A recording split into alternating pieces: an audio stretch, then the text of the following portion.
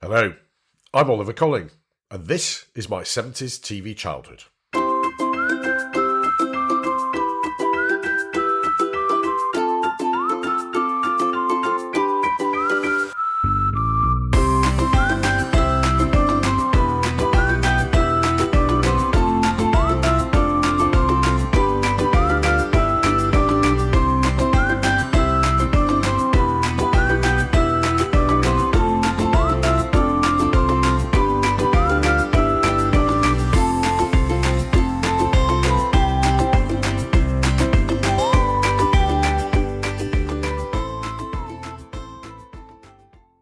Hello again, and a very warm welcome back to my 70s TV childhood. It's great to be with you again, and apologies for the recent delays in production. As an amateur podcaster, life sometimes gets in the way. So if you miss me, then thank you. And if you're listening as part of a catch-up on our episodes to date, then you won't know what I'm talking about, but thank you all the same for being here and for listening. If you haven't listened before, here's a very brief intro. As the title suggests, we are all about growing up as a child in the 1970s, and in this case, 1970s Britain. We're also a place where we remember the central role that TV had in our lives back then. Even though we only had 3 channels, some of us were watching in black and white, and the fact that many people didn't own their own TVs because they rented them from one of the many TV rental companies, television was a huge force for bringing people together in 70s Britain. Whilst things were a bit grim for the UK, we spent our time, us and our parents, enjoying what television we had. And it was a common factor in popular life and culture, in a way that I don't think it ever has been, either before or since. So that's what we're about. And we're also about giving you a place to share your memories and thoughts. As always, thank you to those of you who've been in touch with your thoughts, many and varied as usual, and thankfully, mostly complimentary. If you'd like to share your thoughts, you can do so via our blog at www.my70stvchildhood.com, tweet at 70stvchildhood, visit our Facebook page at my70stvchildhood, or you can email me directly, Oliver at my70stvchildhood.com. Now, a couple of listeners have been in touch and accused me of being far too biased towards the BBC in my reminiscences. It is true that many BBC shows have featured in our previous episodes, but I think I've also featured quite a few ITV shows too, such as Pipkins in our episode Comic, Death and Pipkins, the horsey dramas Black Beauty and Follyfoot in our episode Blow, Blow the Lightning Tree, and also Magpie when I spoke to listener James in our Swap Shop or Tiswas show. Magpie was although it was quite a rock tune. Yeah. And again, just reminding myself about it, I was just quickly scooting onto Wikipedia, and I didn't realise it was the Spencer Davis group who did it. It was quite funky. Yeah, it was really quite funky. 1 for sorrow, 2 for joy, 3 for a girl, 4 for a boy. With a bit of heavy guitar in there as well. Yeah, that sort of kicked it off. And you're right, I always sort of, I guess like you, for me, Blue Peter was the Peter Herbs, John Noakes, Lizzie Judd sort of era was really what I really remember about it, and it was a bit worthy. They had some celebrities on, and they did the Blue Peter badges, which were all very nice. I have to say, I do have fond memories of John Noakes and Shep the dog, and and he was always doing some crazy things, or getting stuck up a pole, or falling, or something. Yeah, again, it was like a guilty pleasure turning over to Magpie, which was they always sort of a bit trendy clothes and the big hair and. It was a slightly different, more groovy world. Yeah, because I remember they had, I don't know if he was on it all the time, they had Tommy Boyd came onto it as well. I don't remember him. He was instead of Mick Robertson had the dark curly hair, he had light curly hair, sort of blonde curly hair. Oh, right. Yeah, so it was all a bit more wild, a bit more daring.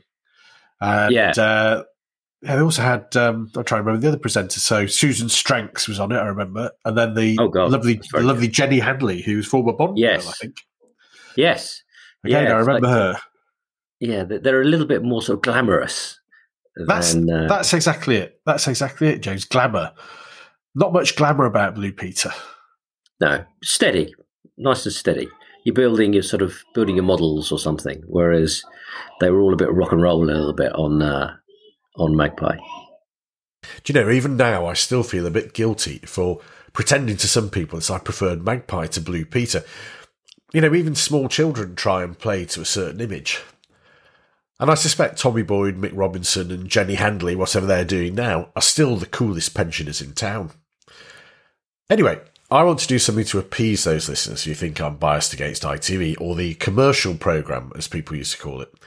In fact, I remember one of my friends at primary school, his dad used to often say, we only ever watch the BBC and never turn over to the commercial channel, as if it was some kind of badge of pride. I also couldn't really understand why anyone wouldn't watch the brilliant adverts that used to be on when I was a child. So, ITV had a huge range of excellent children's TV programming, particularly some of the dramas they produced, which were, and still are, absolutely terrifying. I haven't seen Children of the Stones for about 40 years, but I still shudder to remember the whole creepiness of the same show. Similarly, The Georgian House introduced me at a reasonably early age to the problems of racism in society, as it brought an 18th century slave boy, played by Brinsley Ford, formerly of the Double Deckers, later to be of Aswad, into the 20th century. All great shows and worthy of episodes themselves, I think.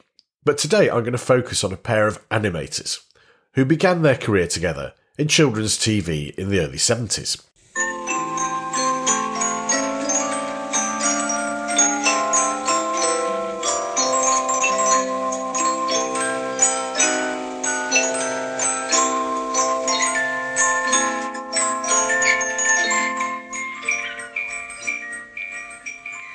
Somewhere in England, by the seaside, there's a town called Haythornthwaite. It's a busy town, full of busy streets, busy people, and busy shops. Except for one shop, which never seemed particularly busy, perhaps because it was in a side street, away from the main busyness.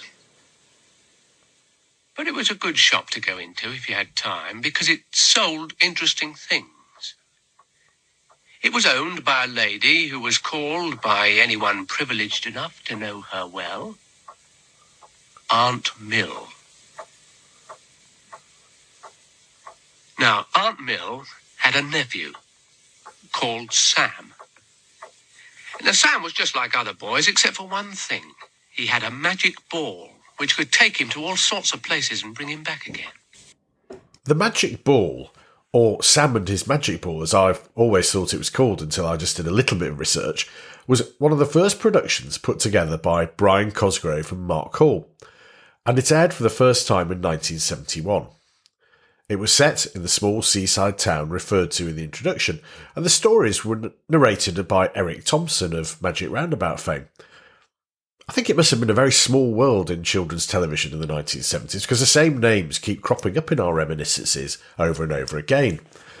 Now, the main character was Sam, as in most of the cartoons of the time, a little boy, who spent time in his aunt's antique shop, which never seemed to have any customers or sell anything, but provided objects with which Sam could have adventures via his magic ball. Alright, stop sniggering. Sam's magic ball used to glow and emit strange music when an adventure was about to start. Now, I can't remember for the life of me how Sam used to activate his magic ball. Oh, look, I said already, no sniggering, please. But it was a bit like a cross between the opening sequence of Joe 90 and a typical episode of Crystal Tips and Alistair.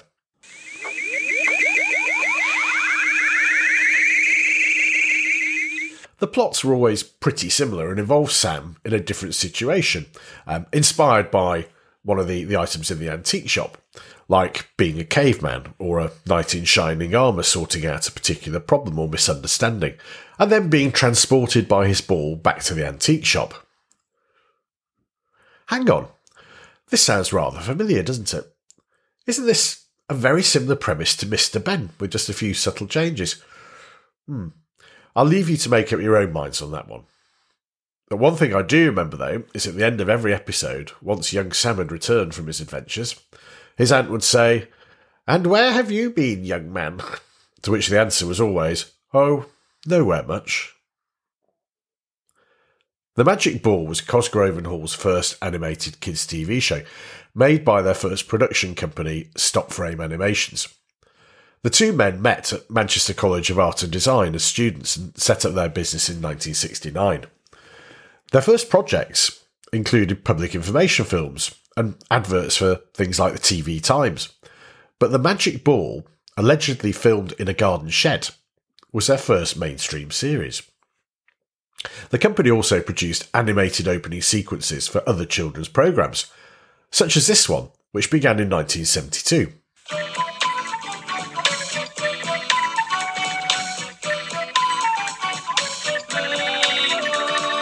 Up above the streets and houses, rainbow climbing high, everyone can see it smiling over the sky. Paint the whole world with a rainbow. Well, more about Geoffrey, George, Bungle and Zippy in a future episode, I suspect. But the opening sequences to Rainbow were iconic, if a little bit psychedelic, given all the colours. I've just had a thought, actually. Does anyone remember the original Bungle in Rainbow? Whilst in most of the show's history, Bungle was this sort of cuddly, cute and rather naively stupid, the original Bungle looked like a character from a horror film and was really quite scary. I think many children had nightmares about the zombie-eyed, slightly moth-eaten giant bear until he was replaced by the cuter version that we all know and love. Anyway, after Rainbow, Cosgrove and Hall went on to do more animated series, including this adaptation of Noddy in 1975.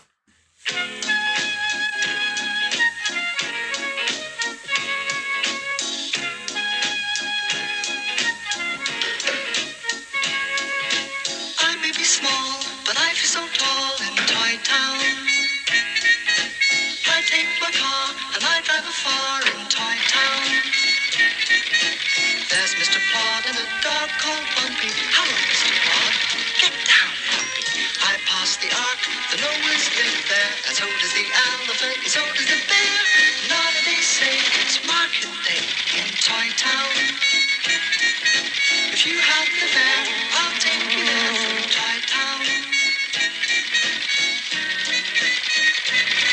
There's Biggers who lives by the old oak tree, and we have adventures, Biggers and me. Why don't you come, join in the fun, just follow me, 'cause it's only begun. I'm Noddy.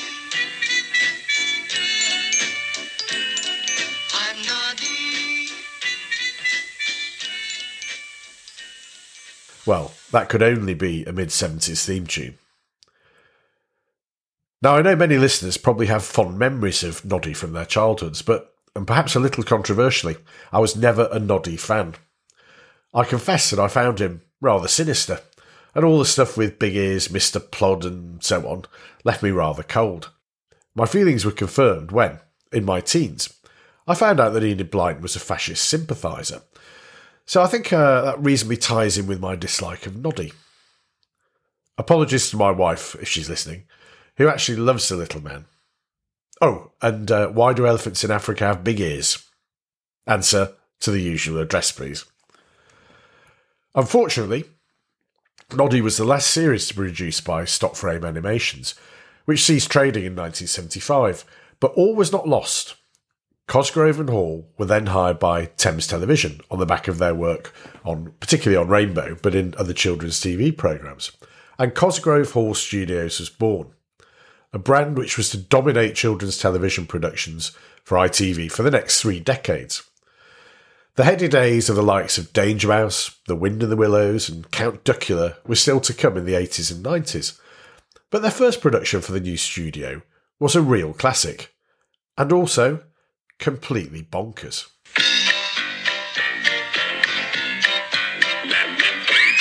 Jump in, we'll take you for a spin and show you round the wheelie world. Hop on, it's fun, so come along and take a look at Wheelie World. You'll be surprised how good it feels. Just zoom around all day, you'll feel so merrily. Oh, whoopee. You don't need a ticket, but we'll take you on for free. And if you see no bridge fun, now don't be worried, for there's no cause for alarm. 'cause we've got Chilton, who's the dragon. He will keep you free from harm. It's fun at any time of year. So put your wheel in second gear and then hold tight. All right, we'll show you all the sights of Wheelie World. I do wonder what happened. Perhaps Cosgrove and Hall were sitting around in the ITV canteen when in walked Brian Truman, who at the time read our local news in the Northwest on the nightly regional programme Granada Reports. Cosgrove, or perhaps Hall, asked Brian, have you got any good ideas for a children's TV show? To which Brian replies, well, actually, Mr. Cosgrove, or Mr. Hall, I do. It's a show about a happiness dragon called Chilton, who lives with a race of people called the Wheelies, who, wait for it, have wheels. Like it so far, says Cosgrove, or Hall, or both of them probably. And, well, says Brian, the land is terrified by an evil witch who has a strong Welsh accent, and her name's Fenella. She lives in a giant kettle, and in every episode, Chilton helps the Wheelies defeat whatever Fenella's evil plot is. Cosgrove and Hall look at each other, and one of them, Cosgrove or Hall, says, Brian, that's brilliant. Let's make 40 episodes over 3 series. It'll be a smash hit. And, well, it was. The whole thing was mad, but also very silly, which meant that children loved it. Chilton, our hero, was a rather dim but well-meaning happiness dragon, as we've said, who is sort of along the lines of Bernard Bresslaw in many of the Carry On films. And the Wheelies were a collection of eccentric, wheel-based semi-humans. As always on this podcast, when you hear me describing a programme, you do question how it was ever made and how it became so successful. But that was the skill of Cosgrove and Hall, supported by the soon-to-be ex-Granada Reports newsreader Brian Truman. They really understood what children wanted and gave it to them, which was exactly how their next show worked.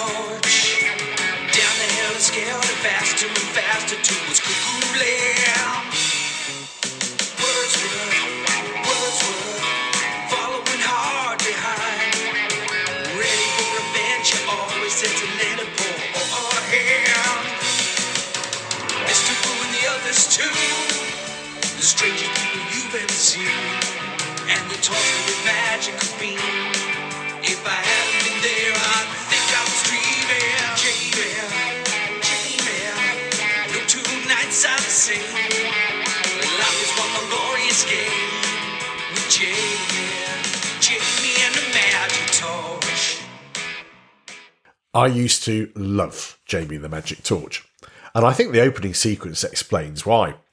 How many kids would not like to have a magic device which, after your parents think you've gone to sleep, can be used to open a passageway from your bedroom to a fantastic secret world of adventures, accessed via a giant helter-skelter? Oh, and your dog could come too, and in this alternate world, which was called Cuckoo Land, your dog could talk. How brilliant was all of that?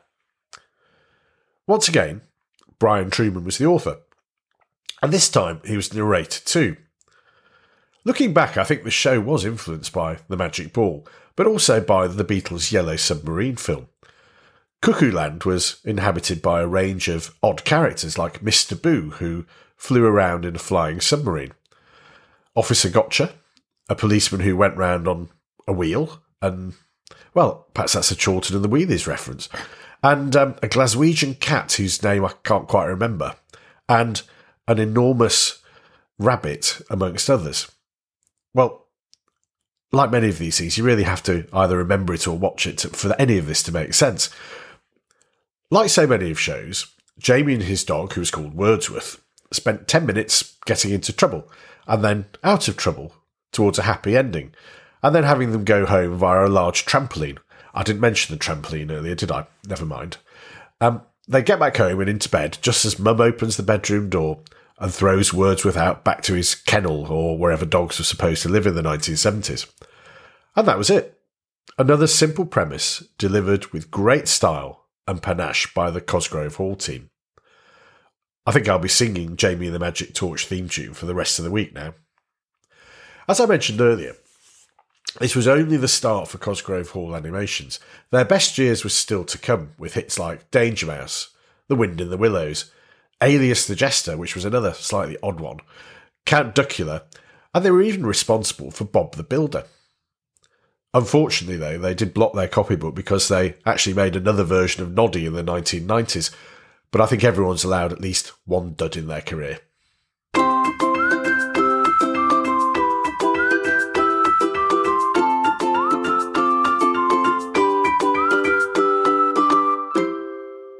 Do you remember Jamie and the Magic Torch? Or perhaps you actually did love Noddy?